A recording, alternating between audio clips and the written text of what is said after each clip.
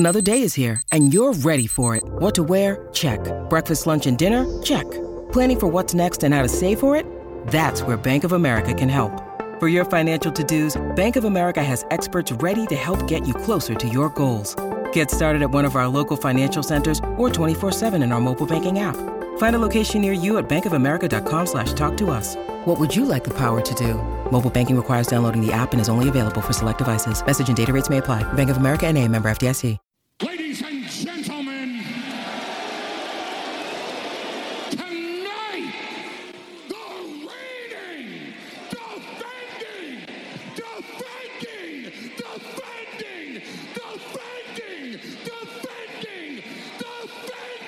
undisputed, universal heavyweight champion, Wildcat Radio 2.0.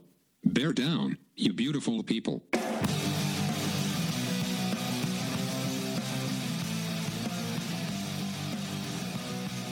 What's up, everybody? It's Wildcat Radio 2.0. I'm Adam Green. He's Brett Barry. Football camp is rolling along. We're going to have a lot about that later in the show with Matt Moreno from GoAZCats.com. But, Brett, we're so much closer to the September 4th opener. It's almost here. You can practically hear the sound of pads hitting as the practices are going live. Football's right around the corner, man. You practically Excited. can hear the sound of pads hitting each other. You should probably get that looked at. Like, that's not great for your health, I don't think, right now. But, but yes, there is excitement for this season, which is, like, you always have that excitement when there's a new coaching staff, right? Because coaching staff's like, hey, fresh start, things are going to be better.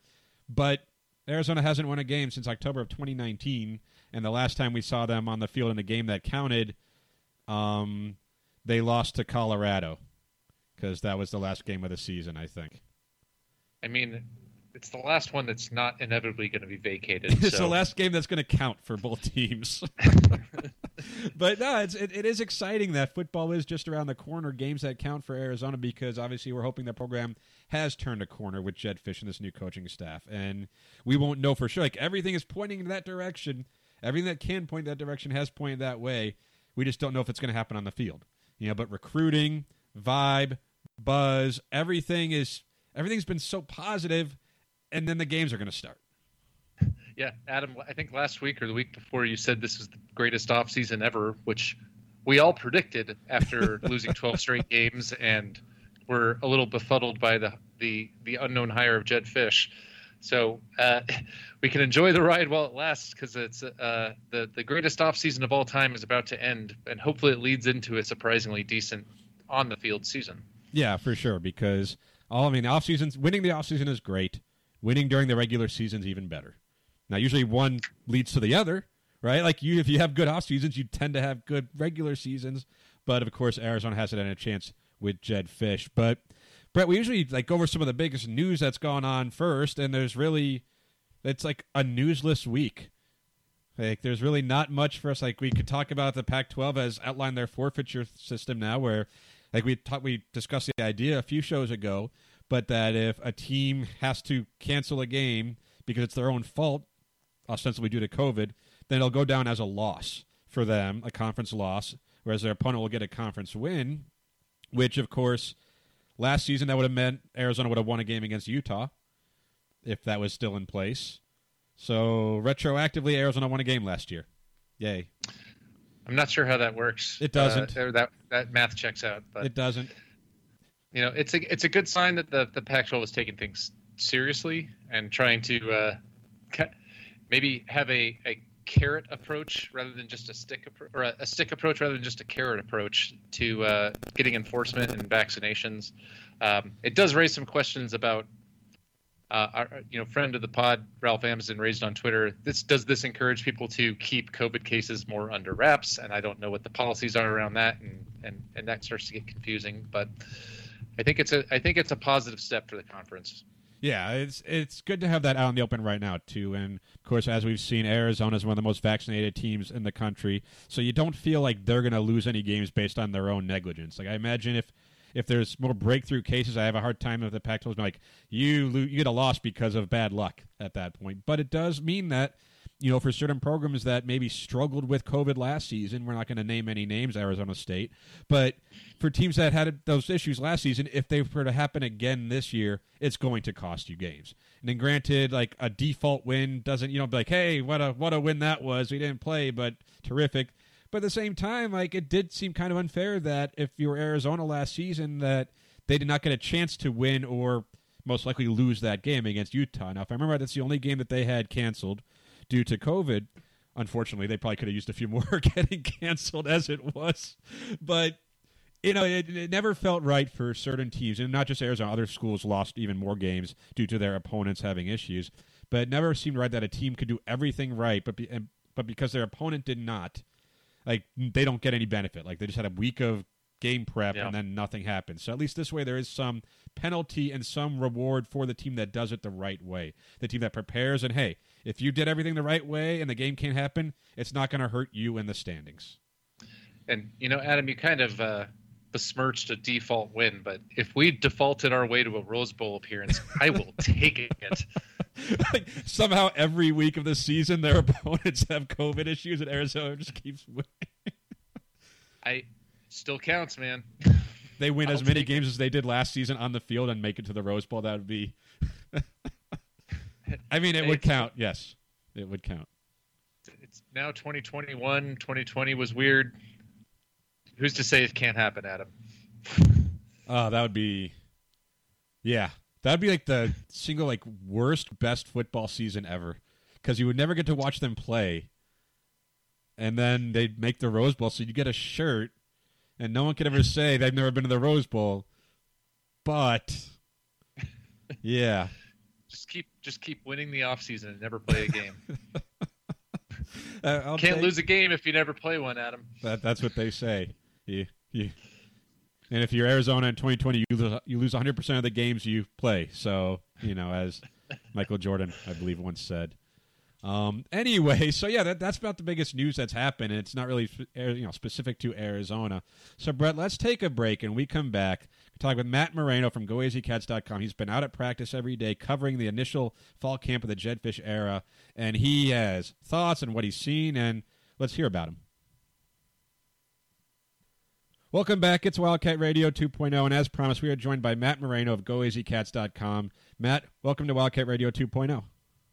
Thanks for having me. Appreciate it, guys. Well, we appreciate your time here because obviously we've talked a lot about football. Camp is ongoing now. The season is a few weeks away, the season opener against BYU, but we're not down there to watch practice as much as we would like to be. You have been watching practice. I know it's only been a week or so far, and I'm going to start with this really big picture. What are your early takeaways from the first fall camp of the Jedfish era? Yeah, I think my first initial takeaway is just it's been so unique compared to the other types of camps that I've covered. At this point, I'm about 10 years in. It gets pretty standard. You kind of know what's going to happen. You know when things are going to get ramped up and when things are going to start, feeling a little bit more serious. But with Jedfish and this new staff, it's really been interesting to see how they've approached things. They've the last few days have really kind of changed things up entirely and doing things that not even the coaches on staff have ever really done before, and going to 2 different practices over the course of a day where they have, their veterans, the guys they're expecting to contribute this season, taking part in one practice, and then they have their freshmen kind of newcomers taking part in a different practice. So it's been really unique. The coaching staff is out there for 7 hours a day, and it's been unique to see that kind of play out. Do you think maybe that has to do with also Jedfish? This is his first job, and he's well-traveled. He's been in a lot of different spots, and Brett and I have talked on this show before about how Jedfish doesn't necessarily have a way of doing things, right? Like everything he does now as head coach is the first time he's done it. That is his way. So that adaptability, that willingness to say, hey, let's mix it up. Let's try different things. Do you think that's part of just, hey, that's Jedfish trying to figure out what type of head coach he wants to be? I think so. I think he also just likes the idea of, hey, I can say something and it just happens. He's kind of mentioned that a couple times where he has, I think he likes that feeling of, hey, I'm the one who's in control. I get to make the decisions. And so I think he's just kind of seen, what he can do. And if there's any way he can make this team better by trying something different that, isn't the norm, I think he's going to go for. And so that's something that's been, it's brought some at least different element to camp. It gets kind of boring at times watching practices and, you kind of see the same things over, like I said before. And so it's brought a different element to practice. And I think for the players and I think for the coaches, too, in particular, who know what camp is about, they understand what they're supposed to be doing out there. they kind of get into that mode of kind of just going through the motions. And I think for them, even switching it up, even doing that and switching things up a little bit, keeps them on their toes, keeps them fresh, keeps them engaged with the task at hand. And they have a tall task this season, and I think it keeps everyone engaged. So I do think it's just a combination of different things and different elements. Him, enjoying that, he can pull the trigger and make decisions, and it's on him to, decide what to do next. And I think he likes that, but also really trying to figure out how to make this football team better and how to, develop this group of players. So Matt, you've been out there at least at the open sections of practices. I'm curious to see. There's been a lot of roster turnover, along with the changes, obviously, in the coaching staff and everything, new schemes. Are there certain players that have jumped out to you and kind of pleasantly surprised you from what you've seen early on in camp? Yeah, I think one player who's been on the team for a little bit now, but hasn't necessarily shined like I think people thought he would, is Tavian Cunningham.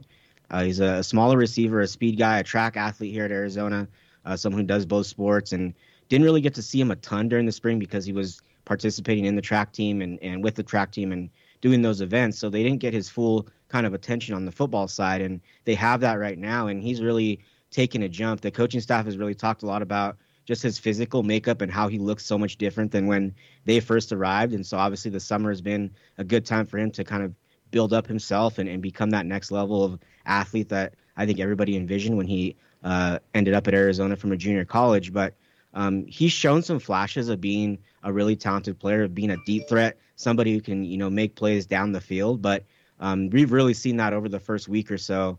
He's probably been, I'd say, the MVP of the offense, maybe the MVP of the entire team, just in terms of making plays, being productive, and being someone that you could say he looks like he's ready to take that next step. And I don't know if anybody's been more productive than him, catching touchdowns, making plays, making positive plays on offense and even on defense. I think he's probably been the most productive player so far. Definitely looks like the most improved player from the spring and from all the players we watched in the spring until now. He's definitely, I would say, at the very least, he's the most improved player, probably the MVP of this team right now.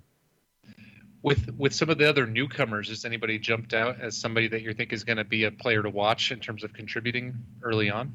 Somebody that the coaching staff has mentioned, which is really rare for coaches to really single out any freshman. They don't like to do that. Any coach doesn't like to do that early in camp, and they don't want to set them on a path of, I'm this big, this big shot that the coaches are all talking about. But the coaching staff has not been shy about talking about Dorian Singer, a true freshman receiver.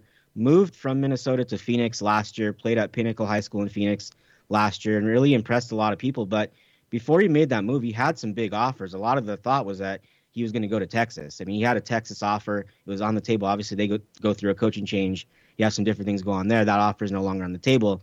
But he had Iowa State. He had some other Power 5 offers that he could have taken. He decided to walk on at Arizona, and now he's really shined through the first week. Jed Fish on the very first day singled him out and said, he's somebody who really shined and has done some things. As they've gone through the course of these split practices, you kind of have a better idea of who the coaching staff is looking at to play and to contribute this season. Dorian Singer, I believe, is the only freshman who got moved to the quote-unquote veteran group and was, practicing with a different group that wasn't the freshman. And so that kind of tells you where he stands with them, and they really like his ability to make plays down the field. As I mentioned with Tavian Cunningham, that's where he really stands out. I think if you look at this receiver group and the offense as a whole, if there's a missing element to this team, it's that deep threat. They don't have, that 6'5" wide receiver that they can throw the ball down to and really make a play down the field. They have to lean on some other players. Tavian Cunningham is one of those players, but Dorian Singer is starting to emerge as maybe that other player that could potentially be a deep threat for this offense. And I think the coaching staff really likes what he does in that element when they go vertical. Kevin Cummings talked about that this week, that he's somebody that they really trust when they go vertical. They're really about kind of finding a niche for everybody, and they're putting, if you can do one thing, they'll kind of build plays around you and what you can do. And so they really like that he can be that deep threat, and Kevin Cummings said, we'll figure out kind of the rest later. We'll kind of teach him how to run routes the right way and do the other work in between. But he has that one skill that he can do really well right now, and that eventually I think is going to get him some playing time this season. It's interesting you say that, and like also talking about Tavian Cunningham showing maybe a little bit more than he has in the past, because one of the things when you look at this roster, it's like, okay, no one's expecting it to be that great, right? I think I saw the over-under was like 1.5 recently or something like that. But there's this thought, too, that maybe without trying to denigrate any of the previous coaching staffs or anything like that, there is this belief that, hey, maybe with the right coaches in place, with a different scheme, with different coaching, that the talent that's on the roster might actually be a little bit better than what we've seen over the last couple of seasons. Is that kind of the impression you guys are getting watching practice? That, hey, like it's just a different vibe, a different coaching staff, that maybe there is more, I guess, unlocked potential, unlocked ability for certain players like Tavian Cunningham or some of the other guys who have been in the program for 2-3 seasons now, that, you know what, this might be a more talented roster than people think?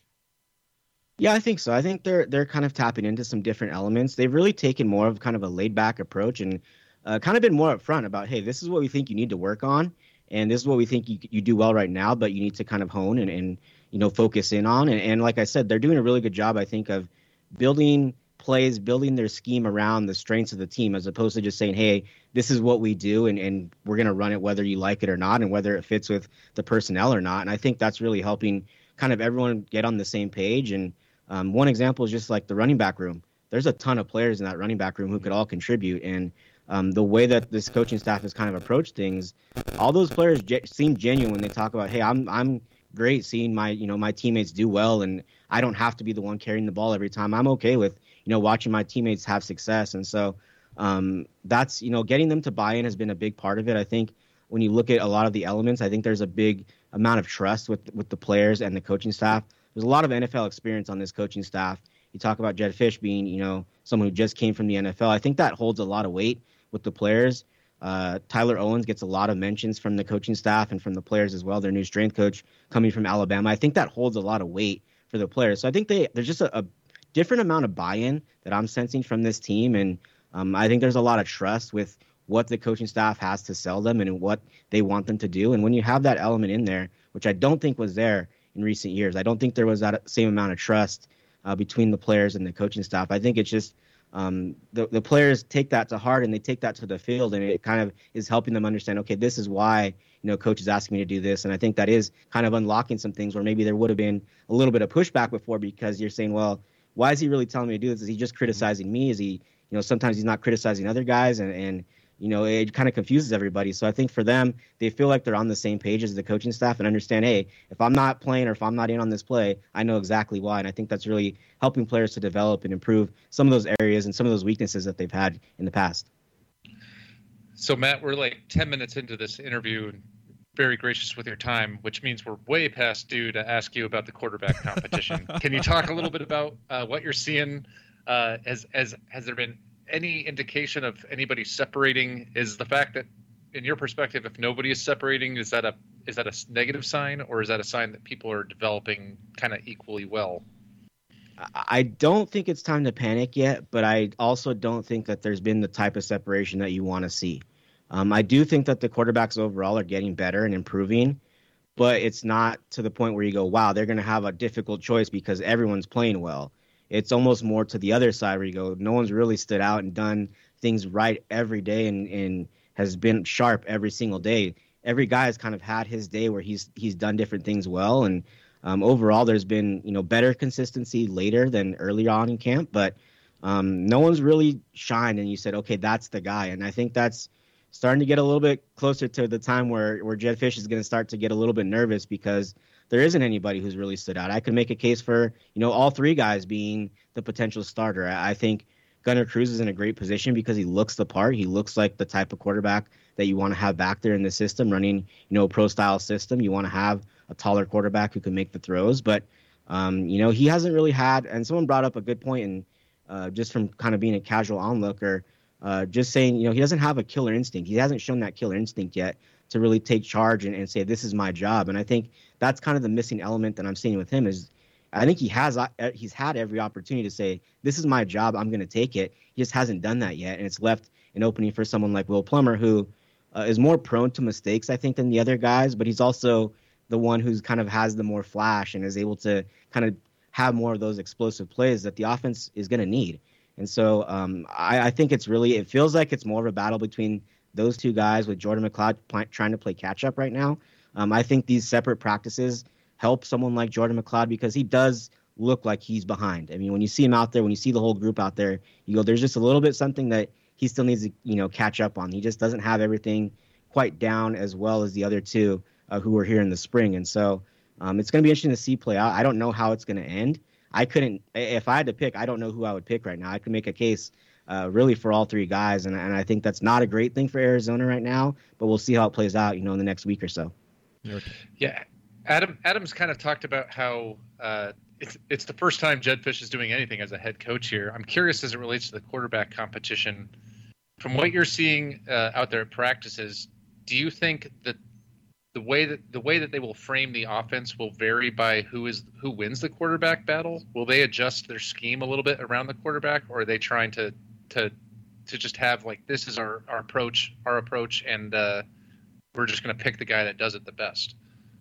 Yeah, I think they're closer to the, hey, this is what we're going to run. They have so many options is the thing. When we were talking to Will Plummer at the local media day here in Tucson, he said there's about 200 plays on their little wristbands that they have. And so they can go a lot of different directions. It's a true pro style scheme where they're going to have a lot of different wrinkles to what they do offensively. And so I think there's enough calls that they can adapt it to whoever wins the competition, but they're going to put it all in right now and say whoever can run what we want to run is going to win this job. And so I do think there are going to be some different elements.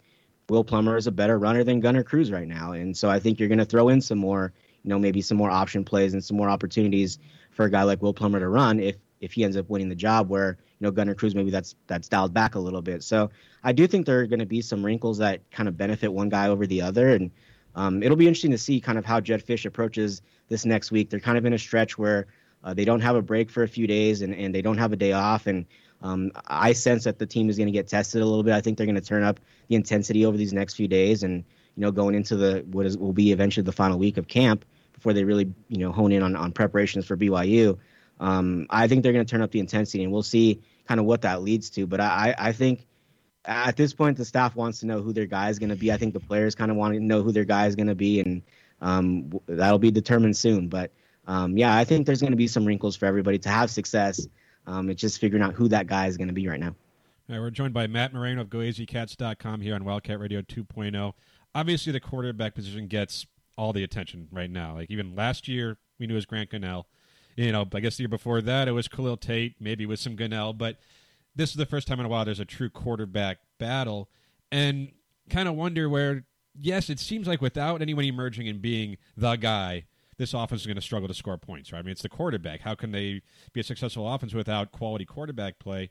But then when we talk about like this offense, does it need brilliance? Does it need someone who is that good to be the leader as far as like throwing dimes all over the field, or the running back room, the offensive line, enough talent at receiver? Do you think this offense could be built around, I don't want to say, we kind of knocked BJ Danker last week's show, but like we've seen offenses have success without super high-level quarterback play. Does this offense seem like it could be the type that could sustain if one of those guys is fine, doesn't turn the ball over a lot, moves the ball a little bit, but doesn't take that step like people are hoping?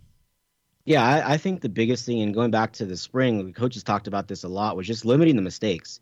As long as you just don't turn the ball over and don't make mistakes, you're going to be fine.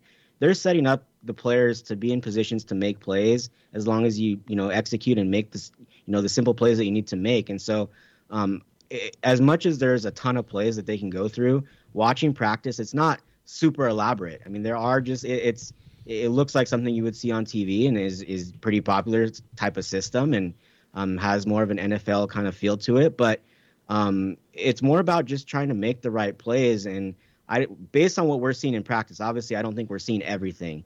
There's going to be some stuff that they keep, behind closed doors. And there are times, even though practice isn't completely open, there are times they go inside and, media and fans aren't allowed to see some of the things they're doing inside the facility. And so there's going to be different elements of this offense that we haven't seen yet. But based on what we've seen, it's all throws that, the quarterbacks I know can make and have seen them make. It's just they haven't done it consistently enough. And that's kind of one of the things that Jedd Fisch talked about recently is, they shouldn't be having incompletions during 7-on-7 when you're not really, it's not a true, 11-on-11 game type of feel. You should be completing every pass. And I think his frustrations are, hey, they haven't looked as sharp in those elements when you need to look sharp. And so I don't think that they have to have an amazing quarterback to run the system and have success. As I mentioned, there's a lot of talent at running back. There's a good enough amount of talent at receiver and tight end and some of these other positions that I think they can have success. But it's more about just limiting the mistakes and really not hurting your team and really just trying to kind of, I know game manager gets thrown around a lot and people don't like that, but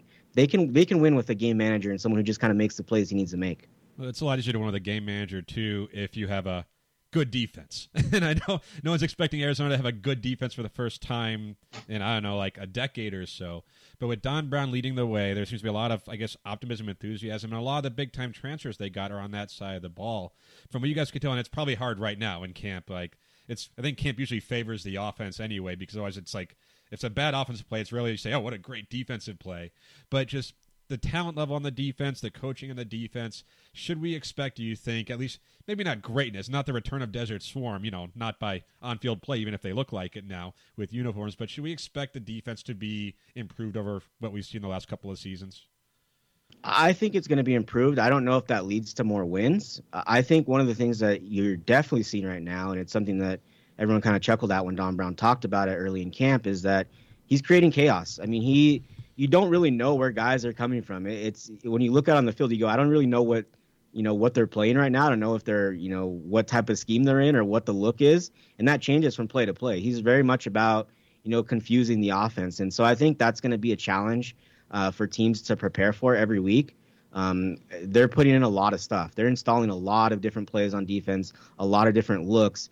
And some of it is just going to be for nothing. I mean, it's what the offense sees is not going to even be what they're doing. It's just to confuse the offense and really make things as chaotic as possible for, the opposing team. And so there's going to be a lot of different elements. I think the players really enjoy what Don Brown has brought in terms of his scheme. I think they feel like they're going to have opportunities to make plays really at every position. And, that's what every, player wants, is just an opportunity to go and make a play. And so I think that's been a key for getting players to buy in, is that everybody's going to have their moment to shine if they can, execute and make those plays. And so that's been a big deal, I think, so far as well. But I do think there's going to be improvement just because it is going to be a difficult scheme to really pick up on. And I think teams are going to have a hard time preparing for Arizona.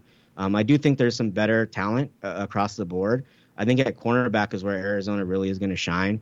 You look at Christian Roland-Wallace, Isaiah Rutherford, both really, really strong players who, have a ton of talent, are probably two of the best, top 5 players on the team as a whole. Definitely two of the best defenders and two guys that are really going to be counted on a lot. They're going to play a lot of man. They're going to bring pressure. And when you bring pressure, you're going to have a lot on the shoulders of your cornerbacks because they're going to have to, be strong in coverage. And so it's going to be interesting to see kind of how those guys both take that next step. Christian Roland-Wallace has obviously leaned on some veterans over the course of his career. Isaiah Rutherford hasn't really played a whole lot at Notre Dame. And so it'll be interesting to see kind of how those guys step into bigger roles. But I do like the direction of the defense right now. It'll be better when they have better talent, but I think across the board they filled some gaps and really took a step in the right direction with this new scheme and this offseason.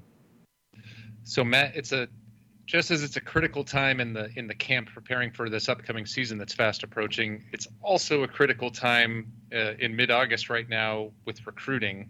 And Jedd Fisch and company have had maybe the best offseason that a winless team that hasn't won in 2 years has had, and that I can ever think of. Can you talk to us a little bit about some of the big targets that Arizona has out there and how you're feeling about them in terms of the likelihood of seeing them committing to Arizona in the near future? Yeah, I mean, it's been pretty remarkable, and I don't think that can be said enough when you're talking about, as you mentioned, a team that has lost 12 straight games. It should be much more difficult than it has been to recruit. I've covered bad teams that are coming off of bad seasons, and recruiting is very challenging. I mean, if there's one thing that can really be a detriment to your progress, as a team and as a program when it comes to recruiting, it's losing games. Recruits don't want to, they start to hear the chatter from their friends. Oh, you're committed to Arizona. You're committed to wherever school. Didn't they just lose to, X school that they shouldn't have lost to? And they start to hear that too much. And then, maybe I don't want to go to Arizona after all. And so to know that, Arizona is going in the right direction under Jedd Fisch with recruiting, adding recruits that I honestly don't think they would have gotten the last couple of years. There's some guys at the top of the class that I just don't think would have even given Arizona a strong look had it not been for Jedd Fisch and his staff. And so that alone is a step in the right direction. There's some big commitments coming up in this next week and coming up here real soon. T-Mac McMillan might be, if he ends up committing, might be the top recruit I've ever, that's ever committed to Arizona during my time, decade or so covering this team. And so he's a next level talent. He's somebody that is going to be a future NFL player. I watched him this summer, and he just there's something different about him, and he won the MVP of the opening, which is an event that features the top prospects across the country, the top recruits across the country. He wins the MVP of that event, and so he's a next level player. He already has 2 of his teammates committed to Arizona. That's a strong tie. It's Arizona, USC, and Oregon. Those are the schools that are involved. One of those schools seems out of the ordinary when you look at the schools that he's considering. But that's all Jedd Fisch and this staff, and getting Arizona in the mix with a top 50 recruit who's considering USC and Oregon along with Arizona. I mean, that's a big deal. And so to have a legitimate chance at him is a step in the right direction. Pulling him off and getting a commitment from him would be a huge addition for this staff. Would send a huge sign to other recruits that this is a school that needs to be looked at, and is going to be a big deal if Arizona is able to pull it off.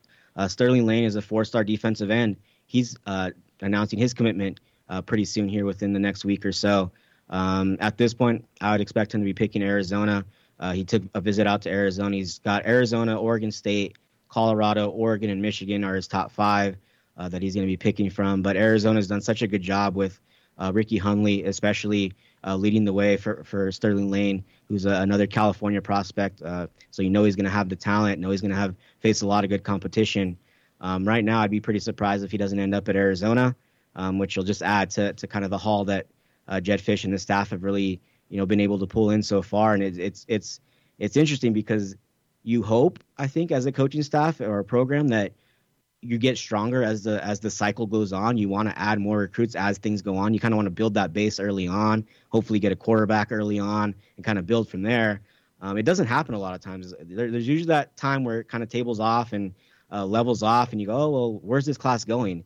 Arizona, where this class is going right now. It's going up because it feels like every new recruit that commits is better than the last, and that's kind of the direction you want to be going. And again, if they're able to pull off these next couple commitments, which it looks like they have a decent chance to do, I mean, that's another step in the right direction. And you're doing all this, again, keep coming back to this, with a program that's lost 12 games. I mean, that's to do that, knowing that you're working with that in the background. I mean, that's just a big deal, and it says a lot about this staff that Jedd Fisch has assembled, and Jedd Fisch himself to really sell this program and sell his vision for the future, because the vision can get you so far, but eventually recruits can see through that, and they say, no, I want to know what you're going to do for me. And Jedd Fisch is selling these prospects on, I'm going to turn you into a pro, whether that's it. The NFL is on the brain of all these recruits. That's what they hear. But I mean, I think his message is resonating with them, and it's worked out well so far.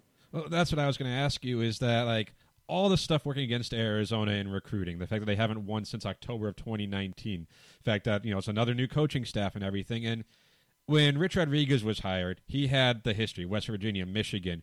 He didn't get this type of a honeymoon, this type of recruiting bump. Obviously, Kevin Sumlin had his reputation. He didn't have this kind of a recruiting bump either early on.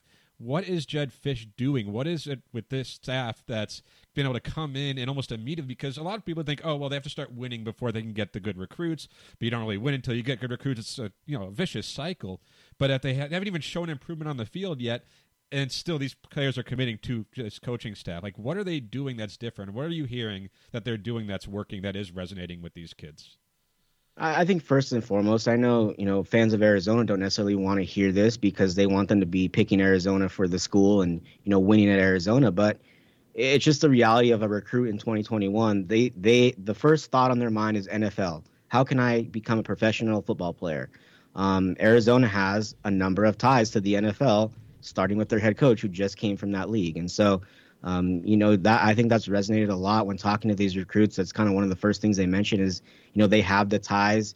A.J. Jones is a receiver who committed. He decommitted from UCLA and flipped to Arizona. That was one of the first things he mentioned when I asked him, what was behind kind of this decision. He said, not only do they know how to get me to the NFL, they know how to make me a player who can stay in the NFL because they've been there, they have experience. And so I know that's been a big part of it. I think the other thing, too, is kind of going back to what the players are kind of feeling right now who are already on campus, just kind of an upfront mentality about everything. I think being honest is a big deal. As much as everyone likes to think that recruits are teenagers and they can kind of be swayed one way or the other, most of them can kind of see through a lot of, the stuff that isn't true and isn't real when it, comes time to make a decision. And they understand who's being forthright, who's being truthful with them for the most part. And I think they're getting that type of feel from Jedd Fisch and the staff. They're not pulling punches. They're pretty straight shooters, and they're going to tell recruits kind of how they fit in. They're not going to promise them things for the most part that they can't deliver on. And so I think that's resonated a lot with recruits, is they just feel, like this is an honest staff, and I think that's important. And then there's the scheme. I think a lot of these recruits, you look at someone like Kean Burnett, who is Arizona's highest rated recruit right now, a 4-star tight end out of California. He picked Arizona, as strange as it sounds, because he believes they're going to use the tight end better than USC. The system is a big part of why he's coming to Arizona. He wants to play in a pro style system. He understands the use of the tight end in the NFL, and how it's set up to cater to his position. And I think that's a big part of it as well. On both sides of the ball, Don Brown is bringing a unique scheme that doesn't necessarily fit every player, but there's a lot of hybrid players out there that don't quite fit into one position over the other, and that fits in very well with what Don Brown wants to do. And so you look at someone like Sterling Lane, who's going to be deciding soon. He can maybe play defensive end, but he could also maybe play outside linebacker. And so that fits in well with what Don Brown wants to do. And you offer him an opportunity. Hey, you could play either one of those positions. That sounds pretty good to a kid like that who, thinks he can fit into either spot and wants to play a hybrid role. So I think it's a combination of a few different things, but I think it's just kind of being upfront, the NFL connections, and then selling them on, being part of a system on either side of the ball that can fit them very well. And those are the three things that really seem to come up a lot when I talk to recruits. So, Matt, thank you so much for being generous with your time. It's been a really great conversation. I have a last kind of closing question for you, and it's a two-parter. We're recording on August 12th, so we're a little over 3 weeks away from the season officially starting with the game against BYU. As we're sitting here on August 12th looking at the season, for our listeners that are obviously all Arizona fans, give them, a reason or two to be optimistic. And then, because of course we're Arizona fans, so we're expecting to be disappointed, what would be the cause for concerns right now, as we head into the season?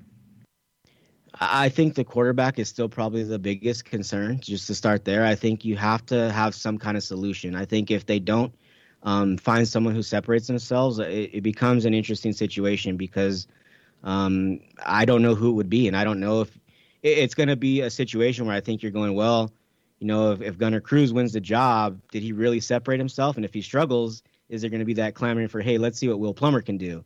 And then you're getting to a situation where you're going to have more than one quarterback. That's usually not ideal.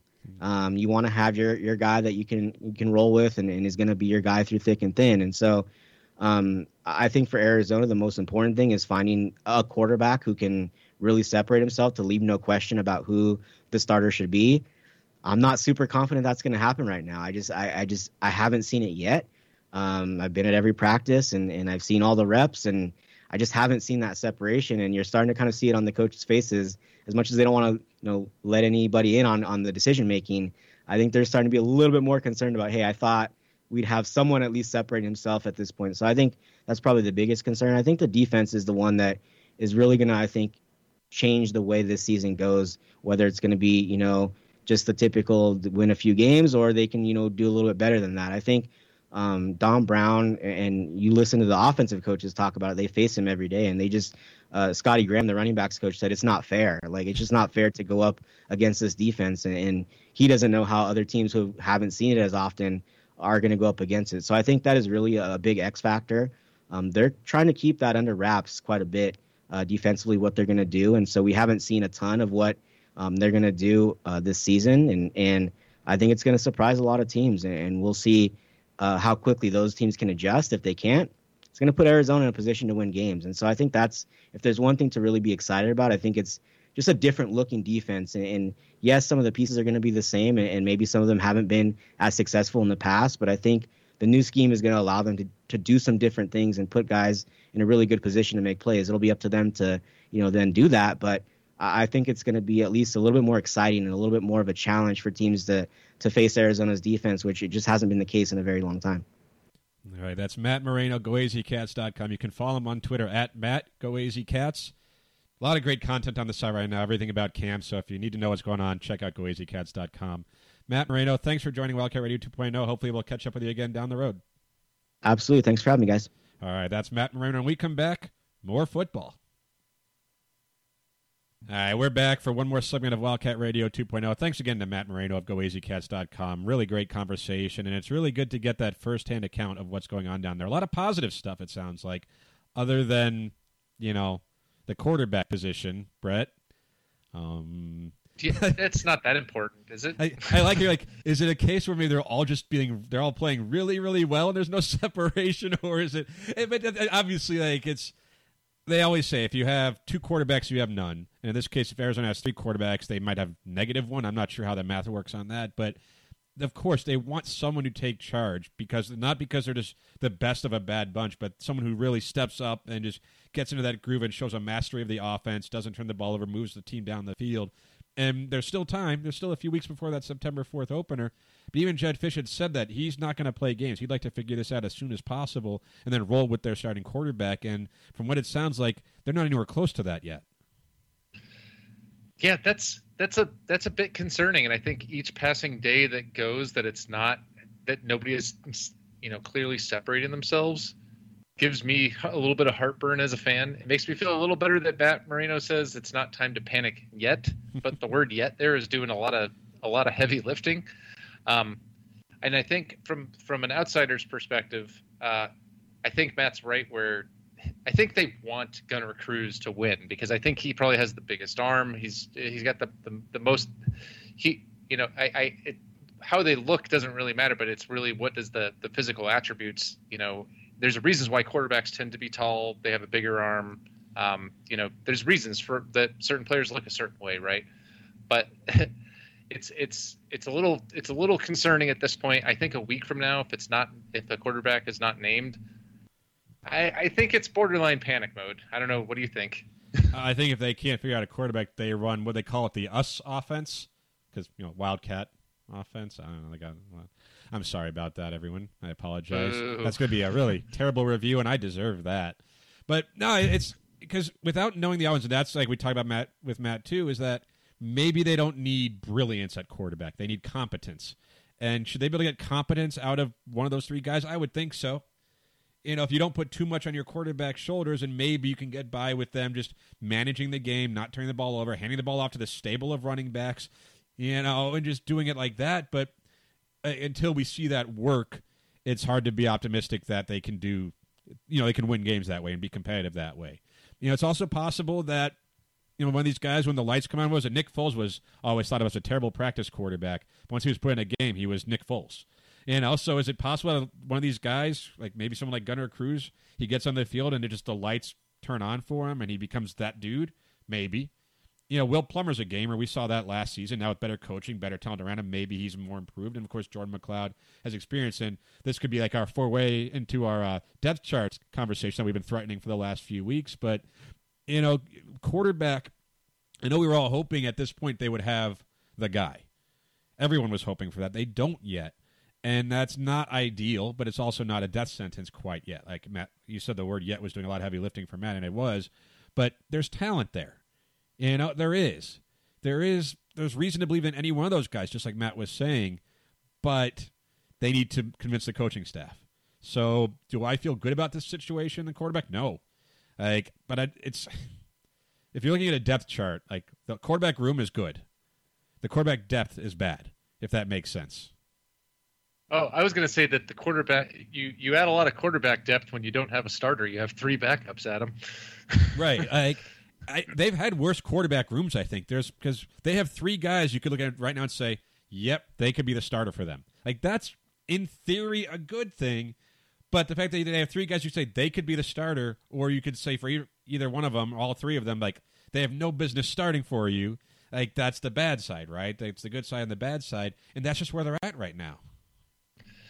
Yeah, and you kind of, you look at Will Plummer, and, he seems like the gamer and the guy that just has, that little bit of a competitive edge to him when he plays. And you saw that last year when he got to play on the field, that it sounds like, according to Matt Moreno, that maybe, Gunnar Cruz is maybe lacking a little bit of that. And you'd maybe like to see that kind of rub off on him. The problem with Will Plummer is sometimes that is what leads to mistakes. So we saw a lot of that last year in terms of turnovers. And, if I was going to make a call right now, I think they want it to be Gunnar Cruz. Agreed. I think he is a balance of hopefully not making as many mistakes and has the big enough arm to throw the deep ball. And with a lot some of potential consistency. too to improve Yeah. and just be that guy for a few years. And then Jordan McLeod, I think, is like it's hard to come in when he doesn't have the spring to get the reps in to try to catch up, even though he's got more playing experience. But I think my fear is you get into a situation where you name a starter and they're not doing that great, and you bring in somebody else and they have like you start Gunnar Cruz, then you bring in Will Plummer and he shows flashes, but then he throws 2 picks that are killer, and then do you give Jordan McLeod a shot, and then he does fine, but he's not necessarily doing enough to win you the game, and he's still learning the system. And then you're just like, it's the quintessential if you have 3 quarterbacks, you have no quarterback, right? Yeah. And I'm usually the contrarian that's kind of actually okay with people playing multiple quarterbacks, but I feel like in this situation with a young team, Ew. because I think That's it what generally for all gets of overblown. nobody. I think it generally gets overblown.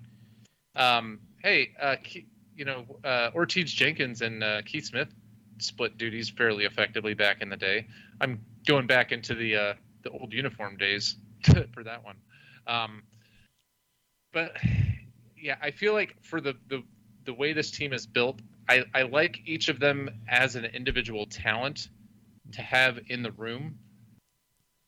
But I'm still, the optimist can say, well, it makes it easy for Noah Fafita to come in and win the job with all the Servite kids in the next couple of years, and he's not going to feel threatened to decommit. But yeah, I think the ideal scenario is Gunnar Cruz starts to show some separation, starts to show a little bit of a killer instinct, and just tries to grab the bull by the horns a little bit. And then if he ends up being a game manager with just a little bit more of an edge to him, I think like they want to pick their horse and ride it through the season as long as they can. And that's it. You talked about a little bit before is that the worst thing is they go with Gunnar Cruz and he struggles a little bit. Like what kind of leash do they give these guys, right? Especially if neither one of them really take hold and show that they should be the starting quarterback.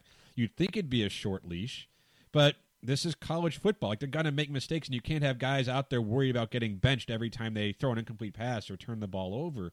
And especially when you have someone like Gunnar Cruz who doesn't have much experience at this level. Played a little bit with Washington State. Or you have Will Plummer who has parts of a couple of games still hasn't thrown a touchdown pass. He did run one in last season. I think in the game that's not going to count.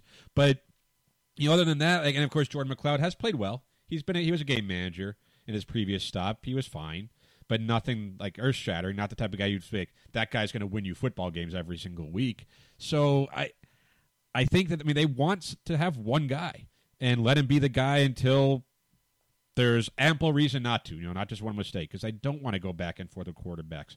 But until one of these players shows that they're worthy of being the starter, like we haven't seen this with Arizona, with an Arizona team in a long time, I feel like. When was the last actual quarterback competition with them where like they didn't know who the guy was going to be going into the season? Like obviously a couple years ago they had Grant Cannell and Khalil Tate, but it was Khalil Tate. He was a senior. He was going to be the guy unless he struggled. That's how it was. This is a actual, honest-to-God, full-blown quarterback competition. Yeah, it probably goes back to some of those years where Brandon Dawkins was threatening or was the starter, but tenuously the starter. Yeah.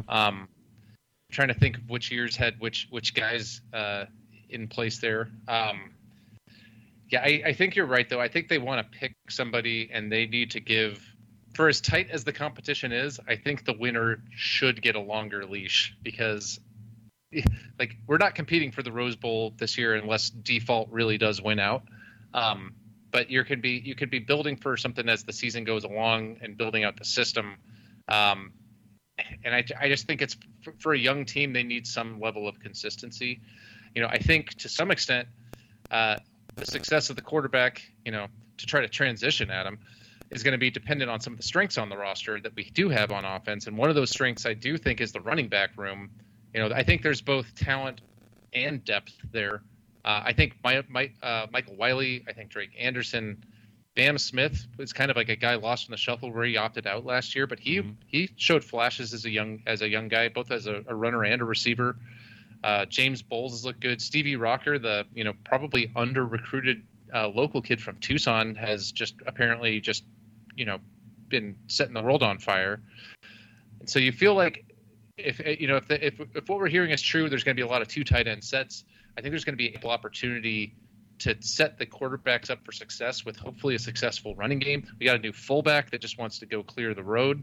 A good running game is whoever wins the quarterback's battle, their best friend, right? Mm-hmm. And I actually have a lot of confidence in this running back room. I do too. Like, as long as the offensive line is capable, they're going to be able to run the football. And that's something that we've seen a lot with Arizona, actually. In the Rich Rodriguez days, you knew they could run the ball. Now, even early in the Kevin Sumlin days, granted they had good running backs, J.J. Taylor, Gary Brightwell, and they had a quarterback who could run too, which, of course, opened things up for the running backs. But, yeah, in terms of depth, this is one of the best groups on the team, if not the best overall group on the team. We're hearing great stuff about Michael Wiley. He came in as bigger, stronger. Bam Smith he showed flashes a couple years ago. Good player, good receiver out of the backfield. Of course, Jalen John played a little bit. But, yeah, Drake Anderson, the transfer, Stevie Rocker, freshman. Like, there's guys there. And there's different skill sets. They can all catch the ball out of the backfield. You have some bigger guys. You have some smaller guys. You have some experience. You have some fresh legs. Like, I really do like this group a lot.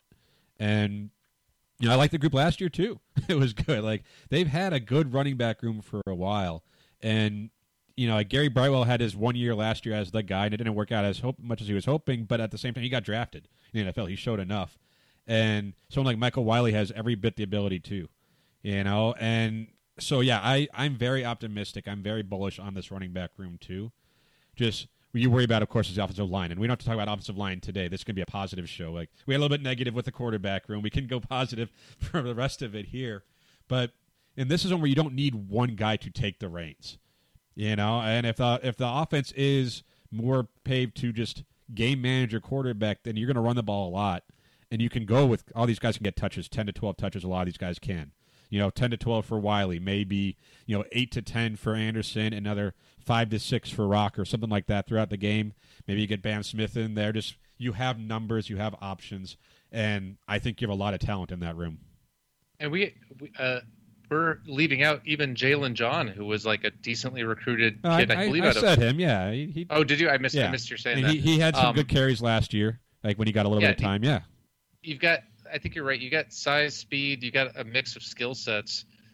If the running game struggles, I don't think it's going to be due to the talent level at the running back position. And I think you have guys that can run, the checkdowns, the wheel routes. Bam Smith. I think Michael Wiley can catch the ball decently well. I think Drake Anderson certainly can be a great receiving threat out of the backfield. I think Rocker would be a fantastic threat as like a third down back. And that I'm curious to actually see,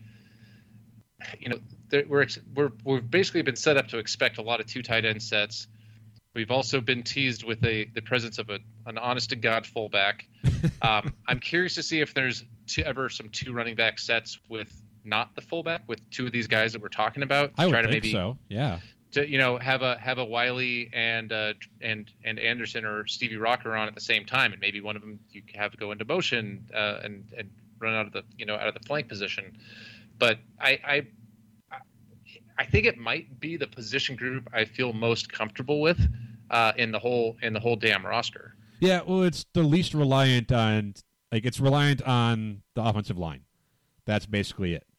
But if the quarterbacks aren't great, the running backs still can be, especially with their ability to catch the ball in the backfield. So, yeah, I agree with you that in terms of just depth and talent, this group has both, and that's exciting. It's comforting in a way, too. It's not necessarily the best running back group in the Pac-12, but they're fine at running back.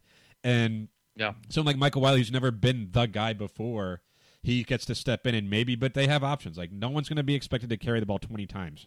They shouldn't be. You don't have that kind of running back here. You don't have a need for that because you have so many options, guys who can carry the ball. Brett, you want to get one more position group in? You mentioned it, the tight ends we could do here. One more on offense before we wrap up the show. And normally this would be a throwaway position group, but allegedly it's not now. And you look at Bryce Wolma has been around for a while, was really good early on, then they kind of stopped using the tight end. Stacey Marshall came in. He's been somewhat productive. They got Alex Lyons, Colby Powers, a couple of freshmen coming in. And, it's one of those, you'll believe it when you see it. But I actually feel comfortable with this group of tight ends for the way they're planning on using the tight end. Yeah, I think there's a couple of guys also that I believe are now permanent tight ends that were kind of like a flex between a receiver. Roberto Miranda is a guy that is, was kind of an interesting recruit where supposedly he has a lot of athleticism and size, intriguing combination. And I think is it Zach Williams is the other one I'm thinking of that was kind of a bigger receiver. I'm actually really curious to see Colby Powers, who was a quarterback in high school, but has a lot of intriguing size. I think the position group is going to be not just a surprise in terms of how much they're used, but I think they're going to be. I'm optimistic they're going to be highly competent in both blocking and in receiving. Like Bryce Wolma has shown that he can do it before. Stacey Marshall's kind of known more as a blocker, but like in the spring game, he was the one that caught the trick play or touchdown, right? Had the Gronk spike. Yeah, there's enough there that intrigues me, even if it's young and relatively inexperienced in terms of size and potential, and just sheer numbers, that I'm cautiously optimistic that this group will be effective and as a complete tight end in both receiving and blocking. And I think that'll also, if a good running game is the quarterback's best friend, a really good tight end room is not far behind. That's a nice little safety blanket. You feel that's your blankie right there as a good tight end.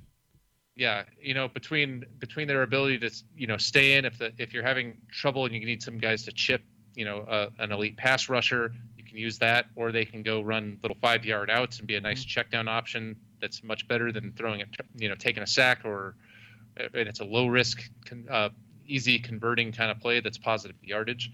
I'm the tight end position might be the position I'm most intrigued at seeing in the new Jetfish system, and with the talent that was already on the roster, and actually maybe being used. Well, and two, like we talked about the running backs, and we're going to get to receivers in another show, but obviously Matt Moreno is pretty high in the receiving group too. There's a lot of talent there. It seems like the tight end should be somewhat overlooked by defenses. And Bryce Wolma, he was good in 2017 when they used him. He was very productive, had 28 catches as a freshman. He hasn't gotten worse over the course of his career. When the ball's been thrown his way, he's made the catches, he's done his job, and I think he's one of those guys. He came back. He didn't have to come back this season, but he did because he believes in this offense. He believes it's actually worth his while to go out there and not just to be an afterthought in the offense. Now, is the tight end going to be the leading receiver on this team? I hope not. I hope that's not the case. But their ability to be, like you said, competent, and maybe in an almost case, I think he's better than competent. I think he's a solid tight end, especially as a receiver. These guys could be very valuable for this offense. And it's an offense that we don't know exactly what it's going to look like. Everybody says pro-style offense. Well, pro-style means so many different things nowadays. But with this coaching staff and their ability to scheme, a lot of this, like even in the conversation with Matt Moreno, it's like scheming their way to just take advantage of the talent that they do have. What can these guys do, putting them on the field to do that? Their tight ends can do different things, one of them being catch the football. So they will find a way to put them in position to have the football come their way to make plays. And that is exciting. Because Arizona, they've been decent tight ends over, Gronk history. Decent tight end. There's decent tight end history at the University of Arizona. But, a lot of people, I think, wanted them to use the tight end because the tight ends were usually open. It was like, why? You have talented players here. Use them. Well, I think this coaching staff will. It's not going to be every play, but there's probably going to be some that are designed to go to the tight end. And that's going to be fun to watch. Well, and I think building off of what Matt mentioned with Tavian Cunningham taking a leap maybe in the most improved player with track, athlete speed as a deep threat. And we just talked about how you have running backs that are capable receivers out of the backfield, Stevie Rocker, Drake Anderson, etc.